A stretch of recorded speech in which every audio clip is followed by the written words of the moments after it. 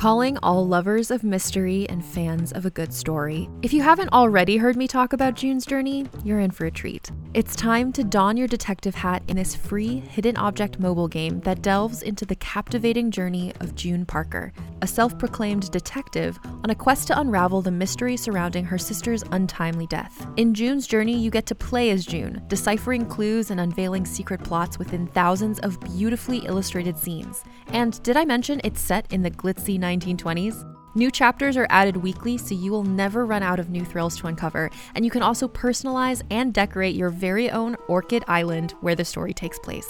How sharp are your detective skills?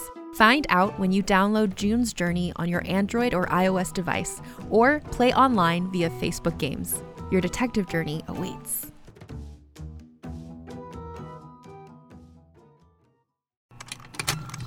Contained herein are the heresies of Radolf Burntwine, erstwhile monk turned traveling medical investigator.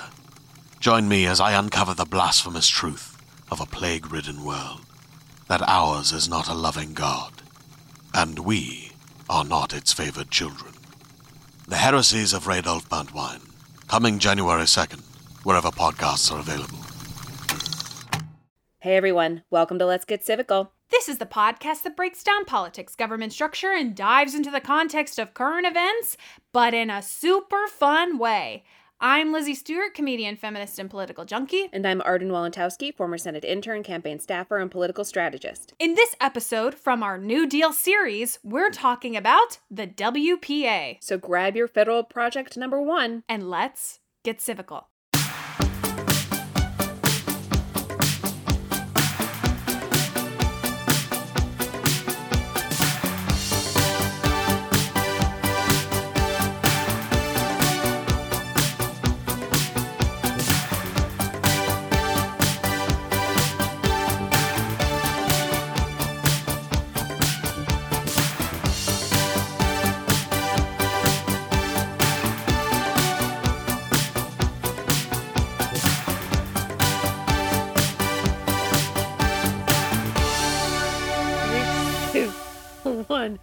Hey everybody! Hi everyone! Welcome back to Let's Get Civical.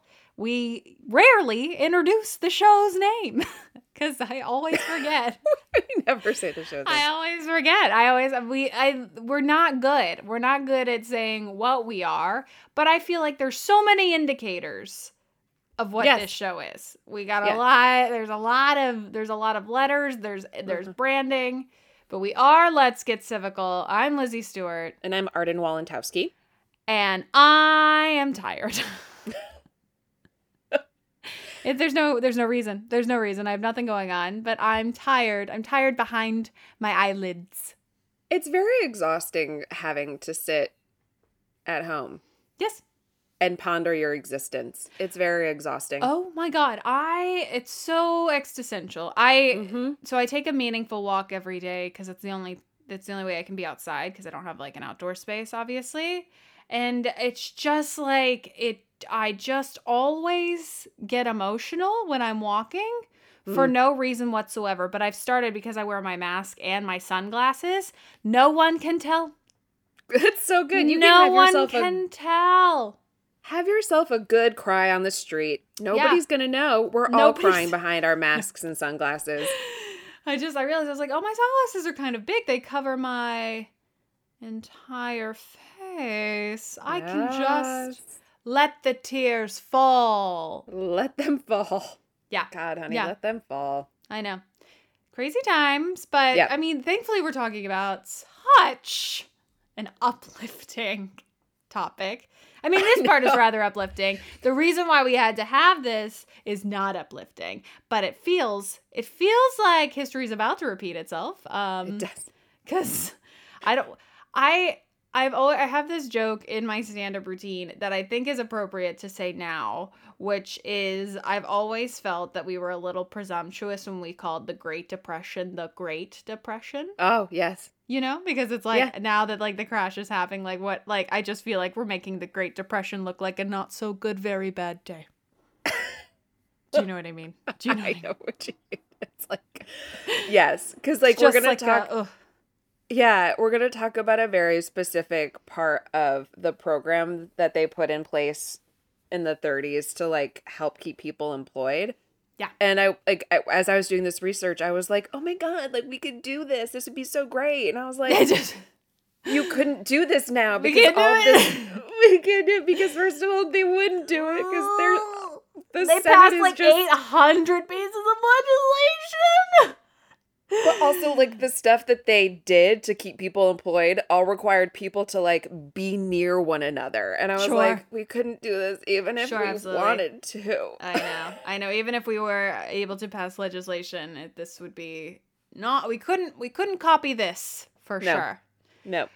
But we've decided truly just before pressing the record button that we're doing a New Deal series. Yes, we are. A series about parts and elements of the New Deal that we will do at our leisure. Mm-hmm. And this is the first one. This is the first New Deal series episode where we're going to take a gander at what they did. What the deal was. What the deal was with the new What's deal. What's the dealio, FDR? What was the old deal? Right. That's what I'm saying. Like, what? That's a great question because this is the New Deal. So what was like the first draft deal? Because you know that some guy named Brad came in and was like, okay, FDR, here's my pitch for the New Deal. Not the old deal, the new deal. New deal. And FDR was like, Brad, I told you need to knock before coming in. And you simply won't do it. You simply won't knock. You can take the New Deal and go outside. Go outside. And then come back in and knock then come when back you're ready you knock, to take... And then you can come back in. Yeah. What is the old deal? Listeners, if you know what the old deal is, then let us know. Let us know. I want to know. But before we jump into the program that we're talking about today, we have to. We simply have to talk about the... We have to talk about it. We have to talk about Kevin. And Kevin is the Great Depression. Oh my God, that movie is so freaky. Sure. Isn't it Tilda? Tilda Swinton? Yeah, Tilda Swinton, yeah. I mean, wow. Clearly, like, a British movie if there ever was one. If there ever was. But yes, I'm going to give us just a quick little brief timeline of the Great Depression for our friends who don't remember it. And this is coming from History.com and the New York Times archives. I mean, what a home. It's really a timeline of the crash and then, like, some, like, Great Depression stuff. But, like, it's the New York Times archives. I just, like, I would read an article a day. The way that they wrote back then, like, there's a quote in here from there. And I'm just like, it's so good. Like, there's a little bit of snark. You know, like, there's information, but it's, like, it's got color. The New York Times has attitude, and we do love that. Yeah. It's definitely has attitude. Yeah. Okay. So let's talk about the timeline. So, over the course of a few days in October of 1929, the U.S. stock market crashed, came crumbling to the ground. Those days came to be known as the Black Days of Autumn. Great name, because what they could have said was the Black Days of Fall, which is not as catchy as the Black Days of Autumn. You need that extra syllable in there. The Black Days of Autumn. Autumn. I don't say autumn, ever. I've never gone out the door and been like, it's autumn. What a nice autumn day. What a nice autumn night. Let me get a sip of brandy, autumn. Okay. It's the second bullet point. We're fine. Here we go. Fine. We're good. Okay. The market started to decline initially on Black Thursday, October 24th, 1929. A record 12,894,650 shares were traded. Investment companies and lending bankers attempted to stabilize the market by buying up great blocks of stock, producing a moderate rally on Friday. And then on the morning of October 28th, the New York Times ran a piece on what was happening downtown on Wall Street, saying, quote, Wall Street, usually as deserted and quiet on Sunday as a country graveyard. Oh my God. That was for you. Wall Street, usually as deserted and quiet on a Sunday as a country graveyard, hummed with activity yesterday as bankers and brokers strove to put their houses in order after the most strenuous week in history, in which all previous records for the exchange of securities on the New York Stock Exchange, the curb market, and over-the-counter were broken. They did a good job of cleaning up the mass of detail, and when the bell clangs at 10 o'clock this morning for the resumption of trading, most houses will be abreast of their work and ready for what may come. I mean, it's great writing. It's great writing. They really, writing. There's no name attached to this piece. This is not. what's the thing that's from the New York Times, the archives. Yes. Like, that's literally what they were writing the morning.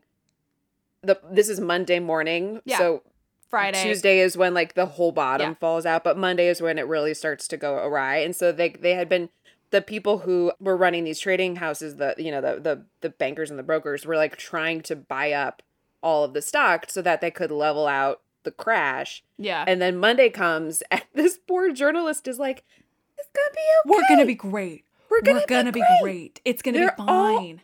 They're Oh my God. ready. They're doing it. They did a good job of cleaning up the massive detail. Oh Yes. my God. Everybody is, they're ready for what may come. No, they weren't. Nobody was fucking ready. I mean, come what may, I will love you until my dying day. So yes, we can say that was an inaccurate prediction that everything would be fine. But like how, I mean, I will say to this journalist who I'll call Henry, I just feel like, how could Henry possibly know that a crash of this proportion was going to happen? I mean, like, how can you have two options. You're like, either it's going to be fine, or it's going to be the most devastating stock market crash in the history of the United States, and it's going to plunge this country into a massive amount of unemployment and debt, and nobody will be able to feed themselves, and also dust. That's a lot for poor Henry to believe. It's a lot for poor Henry, and he only got, this was very below the fold, single column. He doesn't have much space. He's not like, an economist. No, Henry's on features.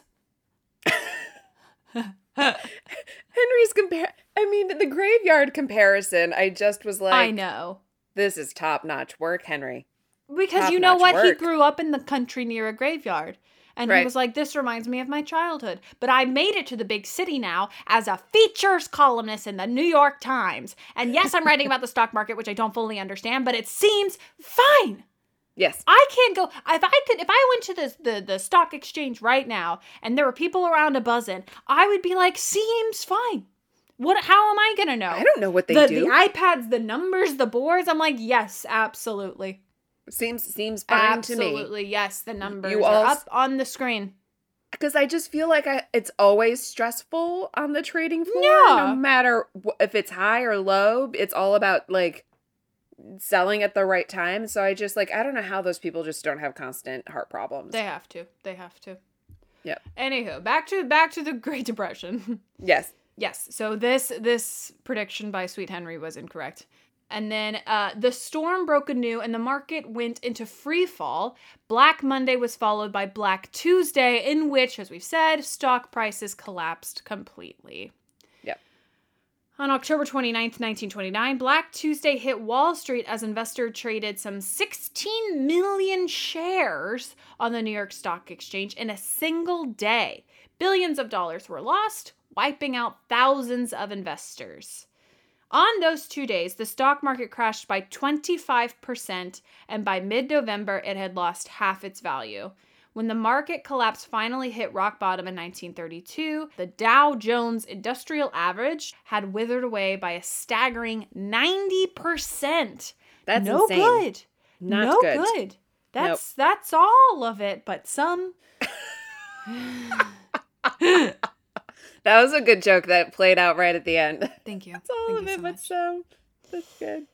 So between 1929 and 1932, the unemployment rate reached 22.9%, Gross domestic product dropped sharply, a 23.1% drop from 1931 to 1932 alone. Oof, rough year. Yeah. The Dow Jones Industrial Average drops from about 241 to 60. And there are 5,755 bank failures, with many depositors losing their life savings. Large numbers of Americans lose their homes and farms. So it's all going to crap. Bad. And it's very bad. And there's a lot of research that's like, I found a lot of articles that were about, like, over the summer, how there were, like, hints that things were going to, that they weren't going so well, mainly because there had been such a steady incline in the market, and people, the roaring 20s, things were the roaring 20s, people were, like, having fun, and they were spending money, and it could only ever come, like, it can't keep going up forever. Yeah. And they're also, like, the stocks weren't regulated. Like, there were many things that, like, if we look at it now, of course, we would see, like, yes, there was a collapse coming. Of course we would see that. Absolutely. If you showed me the numbers, I would say yes. Yes. What goes up must come down. It's so I true. think that is Sir Isaac Newton, but I cannot be sure. It's when the apple fell on his head. Exactly right. So the stock market crashes in 1929. And Hoover, there's a bunch of articles about how Hoover didn't really, he was like ineffectual in trying to get the United States out of this Great Depression. He did nothing, really. Herbie Hooves. So then FDR comes on the scene and he's like, we need a solution. Get the car. Get the car. We got everybody get in the car. We gotta go. We gotta go. Yeah. So I imagine FDR taking over like day one and like going into the like Oval Office and like opening the drawer to his desk, like expecting there to be files, and there's no files. He's like, oh my god, the cabinets are empty. Oh my god, there's no paperwork. Information. There's no paperwork. Oh Where are the memos? Bring me the And memos. Herbert's like, sorry, I gotta go. Bye. Good luck. My best. Love you. My best, Eleanor. Yeah, so FDR ran on like this platform of like actually trying to do something and help the public. And so over the course of this like New Deal series we're going to talk about the different programs. What we're going to talk about today is part of the Works Progress Administration, also known as the WPA. So the Works Progress Administration was an ambitious employment and infrastructure program that was created by FDR, President Roosevelt, in 1935 during the bleakest years of the Great Depression. This is all coming from history.com and our friends at Encyclopedia Britannica. So, mind you, like, he's creating this program in 1935. It had to go, had to get passed in Congress. You can't just, like, spend money. So, meanwhile, like, the country has been hurting for straight up 5 years with, like, Right. No, there's like no help, just endless bread lines. People are losing houses and farms and like dying of hunger. Right. So over the 8 years of its existence, the Works Progress Administration put roughly 8.5 million Americans to work. That's insane. It's insane. Perhaps known best for its Public Works project, the WPA also sponsored projects in the arts. The agency employed tens of thousands of actors, musicians, writers, or other artists. It just makes me like sad. Like, this would never happen now. I know, it would never happen. That's what makes me. I mean, no, I'm like so excited this is happening. I'm like, Yeah. oh, I hate that they employed the artists. Imagine. Fucking artists. Oh, no. I just like, it's like, just to see how like far we've come from this time where they literally had this huge administration project and they're like, you know who we need to also help in this? Artists. Like, we have to figure out something for them. Because it's so essential. It's so, like, I mean, part of me, because I started researching the Works Progress Administration, and they, like, we're going to talk about what we think of when you think about the Works Progress Administration, which is, like, the infrastructure things that they did, right? And the buildings and the streets and all that. Which they did do, which are very important. We're going to talk a little bit about those. Yes. But I think also because there are, so I don't know if you've seen the article in the Times about it, but there's a 3:00 culture call that happens every day for New York City cultural organizations. And it's really like, I listen to it every day at 3:00, Monday through Friday. And it's really an uplifting group of human beings because everybody from like the big organizations to the tiny little guys, are like trying to help each other and share information and advocate for one another. And it like, I stumbled across this section of the Works Progress Administration where they put artists and musicians and writers to work. Right. And I was like, oh my God. Like all of these cultural organizations are like begging for help. Yeah. And there are some like, government, either like elected officials or employees or whatever, who are doing great work and trying to help them. But the fact that the federal government during the Depression was like, we cannot forget about the artists and the artist community was mind blowing. And so as we start off this series of New Deal episodes, I was like, this was my selfish decision. I was like, I want to start here. Like, I want to start with the arts because we shouldn't forget about the arts and that the arts are people. Absolutely. Snaps to that. So, yeah. So that's, WPA and where we're starting with this series. But one last note about the WPA. In 1939, they altered their name to the Works Projects Administration. As from progress to projects. Projects, yes. Sure. In that year, increasing charges of mismanagement and of abuse of the program by workers led to a reduction in appropriations, and a strike by construction workers against wage cuts was unsuccessful. In 1943, the virtual elimination of unemployment by a wartime economy, the WPA was terminated. So, it did great work for about, 8 years, and there are still lots of things that we have from these, from the 8 years that this program was in place. Right. That we use literally every single day. Yeah. That we just, and it touched every single town, state, county in America. Yeah. So it's really, as with anything that's big government, there are going to be bureaucracies, but oh sure, the WPA really did a lot of good work. Bureaucracy, what a word. Yes. Yeah. All right, tell us about the WPA. I will tell us about the projects under the WPA. This is coming from, once again, our friends at Encyclopedia Britannica and the Living New Deal. So, during the WPA's 8-year existence, it put some 8.5 million people to work. Aside, over 11 million people were unemployed in 1934. So it put 8.5 million of the 11 million, basically, to work. Yeah. At a cost to the federal government of approximately $11 billion. The agency's construction projects produced more than 650,000 miles of roads, 125,000 public buildings, 75,000 bridges, 8,000 parks, and 800 airports. Oh my God. They were cranking out infrastructure. Which is, it's insane. Because I feel like now that would be nobody wants to fix the infrastructure that's crumbling right now. It's No. So just for fun, here are a list of some of the things that were constructed that people might recognize from this program. So the first one is the 227th Street Playground in Bronx, New York. It covers an area of about 2 acres in the sloping lawn between Parkway and the Bronx River. The second one is very notable, you could say. It's the Lincoln Tunnel. And the Lincoln Tunnel is a 1.5-mile long tunnel under the Hudson River from Weehawken, New Jersey to the borough of Manhattan.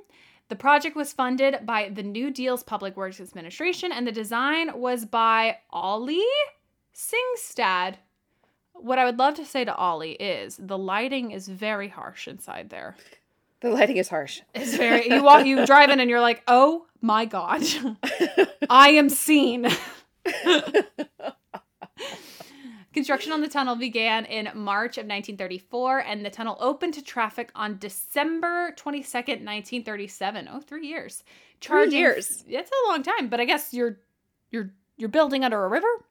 You're building under a river. They Stressful. had to put the structure in for 3 years. I was like, damn, okay.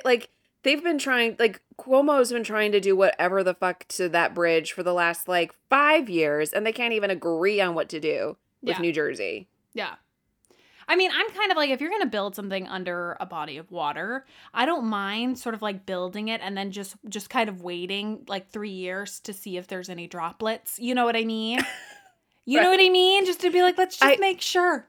I don't know how you build underwater. Like, how do you get the water to stay away? Like, it is fascinating to me. Know. Like, do you just like, I don't know how you do that. Where do you put the, I don't get it. Where do you put the I've been to the New York Transit Museum where they talk about like, you know, building the subways that go underground or go under like the river and stuff and how dangerous it was. It was like one of the most dangerous jobs you could possibly have, you know? Oh my God, yes, because you could drown and get hit by construction equipment and like... It's like the New York version of a coal mine. Yeah. It's insane. I was like, no. Oh, it's so stressful. What a time to really tackle this. Yeah. Back to the Lincoln Tunnel. The cost of construction was $85 million. The original design called for 2 tubes. Work on the second one was halted in 1938, but resumed in 1941. Due to war material shortages of metal, completion was delayed for 2 years. Okay, well, that makes more sense. But again, I think that like my theory of just waiting to make sure that no water comes through is valid. Right. Yep. It opened on February 1st, 1945 at a cost of $80 million. A third tunnel was added in 1957. Sure, we love that. Yep. The Lincoln Tunnel is one of a triad of tunnels built by the New Deal to provide better traffic across Manhattan from New Jersey, Queens, and Brooklyn. The third one, just to show like the kind of array of things that they did. So they built like playgrounds, they like rebuilt streets, they built forts, not like military forts. Military forts. They got 2 blankets and they said, you know what? Let's put this sucker up. Let's do it. Get the pillows from the living room. From the WPA, we got this. Mm-hmm. But they also built schools. Love.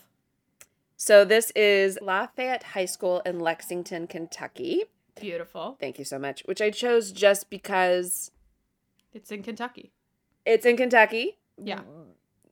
I feel like people expect infrastructure projects to happen in like Manhattan because it's, you know, Manhattan. Yeah.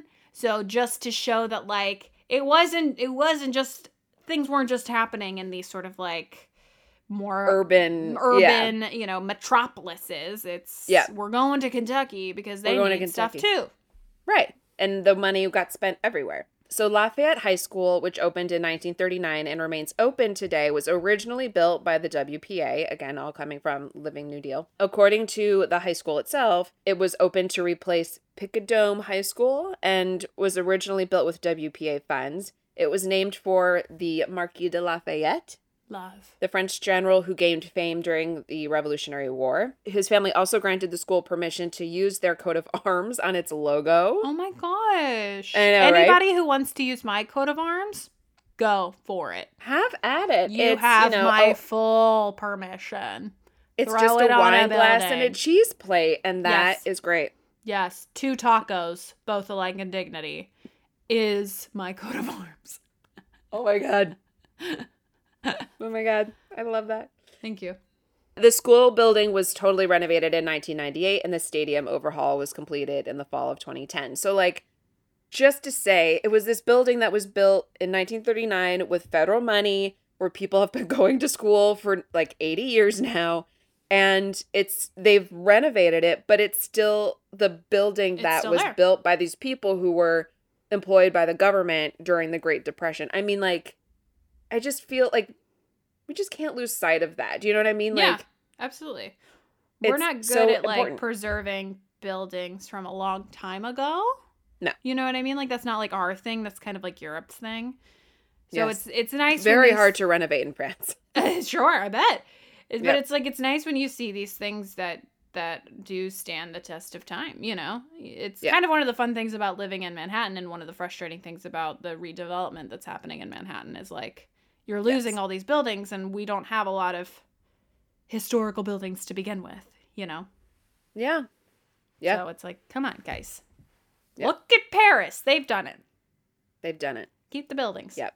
So we're going to move on and talk about Federal Project Number 1, which is the part of the WPA. So the WPA, we've talked about, they built bridges and tunnels and all that stuff. There was also a part of the WPA that was called the Federal Project Number 1, and this project was about employing artists and actors, musicians, and writers, and Yes. sculptors, and painters, and all of these people. And they created stuff not only for like government use. So like a lot of the New Deal propaganda and all of the signs, like all of those were created by people who were like working for the WPA. But also they did a lot of like community outreach and education, and like it's just kind of amazing. Yes. So we're going to start with the Federal Arts Project, which was created to provide work relief for artists in various media, painters, sculptors, muralists, graphic artists, all with varying levels of experience. The Federal Arts Project sponsored many types of art projects, art and handicrafts for public spaces, including oil paintings, watercolors, etchings, sculptures, mosaics, stained glass, wall murals, lithographs, woodcuts, tapestries, you name it, they did everything. Oh my. Yeah, they created posters for public education and civic engagement. Yes, queens. Yes. Come on. Yes, so the Finger famous on the like pulse. yeah, they knew what was up. Also, they were like probably dictated stuff to do. Oh, I'm But like the famous like WPA posters that if you go to our Instagram, you can find them. Absolutely. They're right there. The Federal Arts Project also engaged in art education, in which artists were paid to teach the public in printmaking, metal crafts, pottery, puppet making, weaving, and costume design.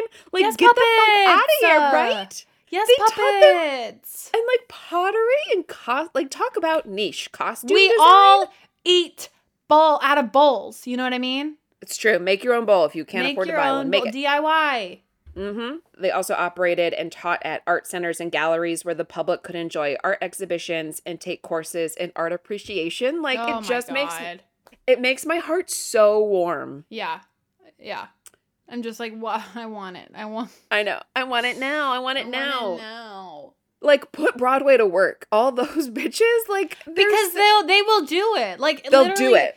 It's like the art community just across the entire US is so hardworking. If you give them anything to just help them like create work and a living wage for themselves, they'll do it. They'll do it. They will do it. Yep. Hardest working community. Ugh. Yep. So from the Living New Deal, quote, works of art that promoted social justice, challenged political beliefs, or threatened cultural norms were seized upon by critics of the New Deal and used as fuel for the argument that the New Deal was bad for America, or at the very least, that art projects should not be funded with taxpayer money. So they were like... This sounds familiar. It sounds familiar, right? Like, where have we heard this before? Sure. It's why the NEA and the NEH get crap. Surprisingly, the Federal Arts Project survived the termination of Federal Project Number 1 in 1939, when it was renamed Work Projects Administration Program. From then on, it was no longer just a federal program, but it became one that required local sponsors to contribute money to the projects. So it moved from being like just a federally funded thing to something that was like kind of funded by the federal government, but also like had to have either like local government or Local private money roots. investment. Yeah. Mhm. And Holger Cahill directed Holger. Maybe it's Holger. I don't 'Cause know. Folger? But what a name. Holger? Holger. Hold your horses. We're gonna say Holger because Folger, and that looks the same. Right. Okay, Holger Cahill directed the Federal Art Project and WPA art program during its entire existence. Could you imagine? Very I busy. mean, talk about stage management. Honestly. Seriously. He supervised the completion of an enormous volume of work, including 2,500 murals, 18,000 sculptures. Where are the sculptures? They're all over. Literally, they're all I over love the that. city. They're all over everywhere. 22,000 plates for the Index of American Design and 108,000 easel works. Yes. Either like oil, watercolor paintings, etc. So much art. A lot of art. So much That's art. So wonderful. A significant amount of this work has been lost over time, Sure. but the U.S. General Services Administration they realized the value of the art to the nation, and they've been trying to locate it and recover it since 2001. Sure. Yeah. They're like, oh, this is worth a lot. This So is an if important you part have of our history, if you our have history- a piece of art, let us know. I mean, Let us we won't know. do anything. I just want to see it. I'm just curious. Yeah, It's great. I mean, take a look at that random painting that you have in your house and see Like maybe it was painted Is it? back in the day. Is this it? Yeah. I love that. Okay, let's talk about the Federal Writers Project. This is coming from our friend at the Library of Congress. Love them. Yep. So this, the Federal Writers Project was aimed at providing employment for historians, teachers, writers, librarians, and other white-collar workers. Originally, the purpose of the project was to produce a series of sectional guidebooks under the name American Guide, focusing on the scenic, historical, cultural, and economic resources of the United States. I love this. They're like, let's document stuff. Let's document!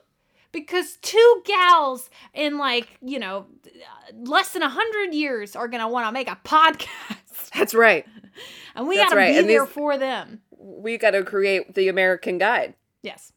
So project examples include the first one, American Life Historics, manuscripts from the Federal Writers Project, and this is from 1936 to 1940. These interviews, or, quote, life histories, were compiled and transcribed by the staff of the Folklore Project of the Federal Writers Project for the U.S. Works Project, later Works Project WPA, from 1936 to 1940. The Library of Congress collection includes 2,900 documents representing the work of over 300 writers from 24 states.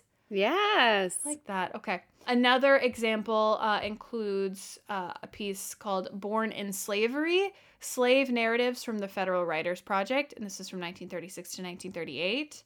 And this collection contains more than 2,300 first-person accounts of slavery and 500 black and white photographs of former slaves. These narratives were collected in the 1930s as part of the Federal Writers Project of the WPA and assembled and microfilmed in 1941 as the 17-volume Slave Narratives, a folk history of slavery in the United States from interviews with former slaves. I mean, wow. So important. Yeah. Yeah. I mean, it's like, it's literally taking like oral history and making it into the parchment, into the page. Paying writers who otherwise would have been unemployed, giving them money. To document something so important. To document something so important. Yep. Like, it is like mind-boggling. Yeah. That our federal government back in the 1930s was this forward thinking. I mean, that's so that's such a progressive thing to do. Yeah. Yeah. This whole thing is very progressive. Yeah. Okay. So here is the Federal Theater Project. This is all coming from the Library of Congress. The Federal Theater Project was the largest and most ambitious effort mounted by the federal government to organize and produce theater events. It was an effort of the administration of FDR to provide work for unemployed professionals in the theater during the Great Depression. The primary aim of the Federal Theater Project was the reemployment of theater workers on public relief roles, including actors, directors, playwrights, designers, vaudeville artists, and stage technicians. Yes, vaudeville artists! Yes! It was also hoped that the project would result in the establishment of theater so vital to community life that it would continue to function after the Federal Theater Project program was completed. So they were like, we need community. We have to have theater. We have to have theater. Look, the Greeks had it, and so should we. So should we. It stands the test of time. It does. And the government was like, this is so important. Hopefully, if we jumpstart this, people will catch on and it will last. Right. The Federal Theater Project was administered from DC, but they had many like theater companies that stretched across the nation. It functioned from 1935 to 1939 when its funding was terminated. But in that brief time, it was responsible for some of the most innovative staging of its time. Sure. I bet they did so many cool things. They did lots of cool stuff. The instructions for federal theater, there's also, I will read this because it's a short document, but it's also very easy to read and it's super fun to read. It's the instructions for federal theater projects and like what was kind of mandatory or like not mandatory, but what the kind of work that they wanted done. Yeah. And so it included requirements for productions of marionette and children's theaters, vaudeville, variety and circus projects, and teaching theater techniques. Oh my gosh. Teach it. This made my heart so warm yesterday when I was researching this. the commitment to like producing all of this work is reflected in the audience section of the third year report of the Federal Theater Project. They put out reports. Of course they did. Which noted that 80% of performances were presented free of charge. I can't even imagine. I can't even imagine. In state institutions that included asylums, reformatories, homes for the aged, hospitals, and prisons. Like, Jeez. This is the original, like, theater for the community. Like, it's community outreach. It's community outreach. It's like it just blows my mind that we were doing this in 1936. A review from the Boston production notebook of Macbeth, the Federal Theater Project put on a production of Macbeth, said that, quote, the people who came to Macbeth were not of that class who entreated decay of the theater by patronizing it or by regarding it as an art, as one of the finer things of life. They were people, mostly poor, who came to the show because they wanted to see Macbeth. Because they wanted to see Macbeth. Close quote. I mean, just like one of the greats. One of the greats. They just wanted to see theater, not because it was like, oh, it's art form. It's fancy and it's like you know, it's posh to see theater. Right. They just want to see Macbeth. They just wanted to see Macbeth. Yeah. The production of Macbeth cost less than the price of a movie. It was directed by Orson Welles. Yeah. Who trimmed the running time of the play to 1 hour and incorporated a variety of auditory cues such as jungle drums, chants, and dramatic lighting to enhance his adaptation of Macbeth. I would love to see this 1 hour Orson Welles jungle drums version of Macbeth. I bet it's insane. Gotta be I bet insane. he's like, you know what, there's no rules. It's the Great Depression. I'm doing this in an hour. Yes. Let's go. In an asylum. I mean, just the power of theater. Incredible. Yeah. In an attempt to create new plays, the Federal Theater Project often recruited new writers. Get that new talent. The project's first 6-month report acknowledged the criticism that it is easier to build a dam or teach a trade than it is to develop a playwright. Sure. Very easier hard to teach somebody how to hold a drill than to, you know, weave a theme. Than a act structure. Yes. You know. The report explains that one of the goals of the Federal Theater Project is to create plays and provide training for aspiring writers. Quote, training for the playwright was the starting point of the Living newspaper, a New York theater unit engaged in portrayal of the news of the day by writers who are attempting to dramatize salient situations objectively. So they were like... They're giving them assignments. They're giving them assignments. They were like, here's the news. Put it on stage. Like, put this article on stage. Yeah, I love it. It's like that group of... who did it? Was it like Lucy Thurber? Somebody did like a dramatic reading of the Mueller report. Yes. Do you remember that? Yes, I do. I don't remember who it was. I don't remember who it was, but like they did that, and it was like a bunch of theater artists from various disciplines participated, but they were like, let's try and make playwrights. Let's try and teach them. Yeah. Let's try and teach people how. Like, let's give them it. Like, let's try it. And they did this Living newspaper thing, and the Living newspaper productions included Triple A plowed under an account of the Agricultural Administration Act that paid farmers to ruin their own crops. Oh my God. Okay. Mm-hmm. Love. Another production was 1/3 of a Nation, based on Franklin Roosevelt's inaugural pledge to feed and house the nation. It's great. Great. That was moving, so very emotional. And Arthur Arntz? Arent apostrophe Arent Arntz? I think Arntz. Arthur Arntz. 1937 Arentz? play Arntz, maybe. 1937 play Power, which was a history of electricity and the companies that controlled it. I mean, I'd watch that. I bet it's great. I bet it's great. Imagine? I bet it moves. I would totally watch that. Absolutely. I mean, goddamn. The WPA's Federal Theater Project, I think, ended in 1939. It was a victim of congressional angst over, you guessed it, racial integration, charges of communism, and perceived wasteful spending. The Federal Theater Project had entertained millions of Americans with performances all across the nation. Man, Can't have a good thing, can you? No. Love that. Okay, and finally, the last little tier in this is the Federal Music Project. And so this was created to employ professional musicians registered on the relief rolls as instrumentalists. Don't like that word. As instrumentalists, singers, concert performers, and music teachers.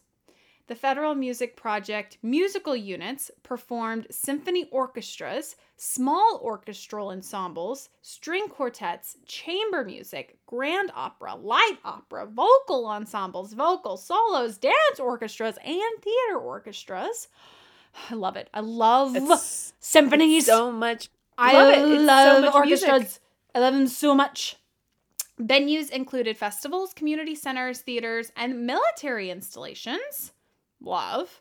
Yep. Other programs included music education, including music at public schools that did not provide regular music instruction for the pupils, music copying, and music libraries, which were ultimately incorporated into public and university libraries, radio programs, and music laboratories, which consisted of the performance of a program by one or more contemporary musicians, preferably young musicians, in need of a public hearing, who afterward took the platform, explained their musical purpose and views, and replied to questions by the audience. Oh my God, they were the original artist panels. A Q&A! Yes. Q&A. They did artist Q&As. Like, that's so amazing. Me. That is so amazing. I love that.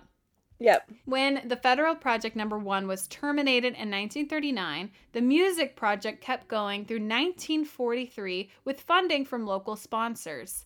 There was quite a demand for content. Quote, during January of 1942, 2.4 million Americans attended WPA music performances across the nation. People love music. Mm-hmm. And then to put that in perspective, 14.77 million people attended a Broadway show in the 2018-2019 season. Assuming the January rate of attending for the WPA music performances held steady for the year, their numbers would be double that of Broadway's. So if they would have gone a full year, we would have been at 28 million people going to these things per year. To these things per year. Like all across the country. Yeah. Ordinary Americans were able to attend symphonies for the first time, receive music instruction in school, and even given opportunities to perform themselves, all at a low or no cost. Professional musicians in the program had their skills preserved and enhanced, allowing them to continue their careers. Several major orchestras were saved from collapse under the financial stress of the Great Depression. In fact, several orchestras today can trace their origins to the WPA. For example, the Utah Symphony reports that their orchestra, quote, was created as a WPA orchestra under Roosevelt's New Deal. Yes. It's amazing. It's truly amazing. It's just like so amazing. Like I can't even comprehend it. Yeah. Truly. I'm just like, this is insane that this was a thing that existed, that we did, that was a priority until people freaked out and they're like, actually, no. But then no.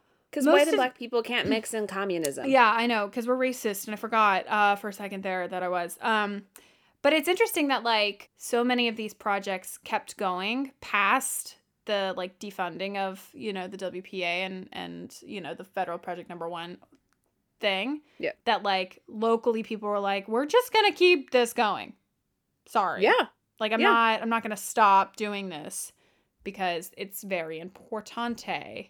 Because it's important, and because there was a demand, and then like once the economy got better, you know, like you could start charging money, right? You could start charging money because people then had jobs, and there was a war, and people were, you know, also then needed something to entertain themselves because there was a war going on, and their families were being sent off to war, and right, of course. Sure it's also like interesting that so many of these programs are like the crowning jewel of it is that people who didn't normally see these things get to see these things. Like that's the success, you know. I mean, it's like it's the greatest problem solver. Like you have all of these people who need jobs, and like it's easy to put. I mean, it's not easy, but it's easier to put you know, a guy to work who can like wield a pickaxe Yeah. and like help build a tunnel.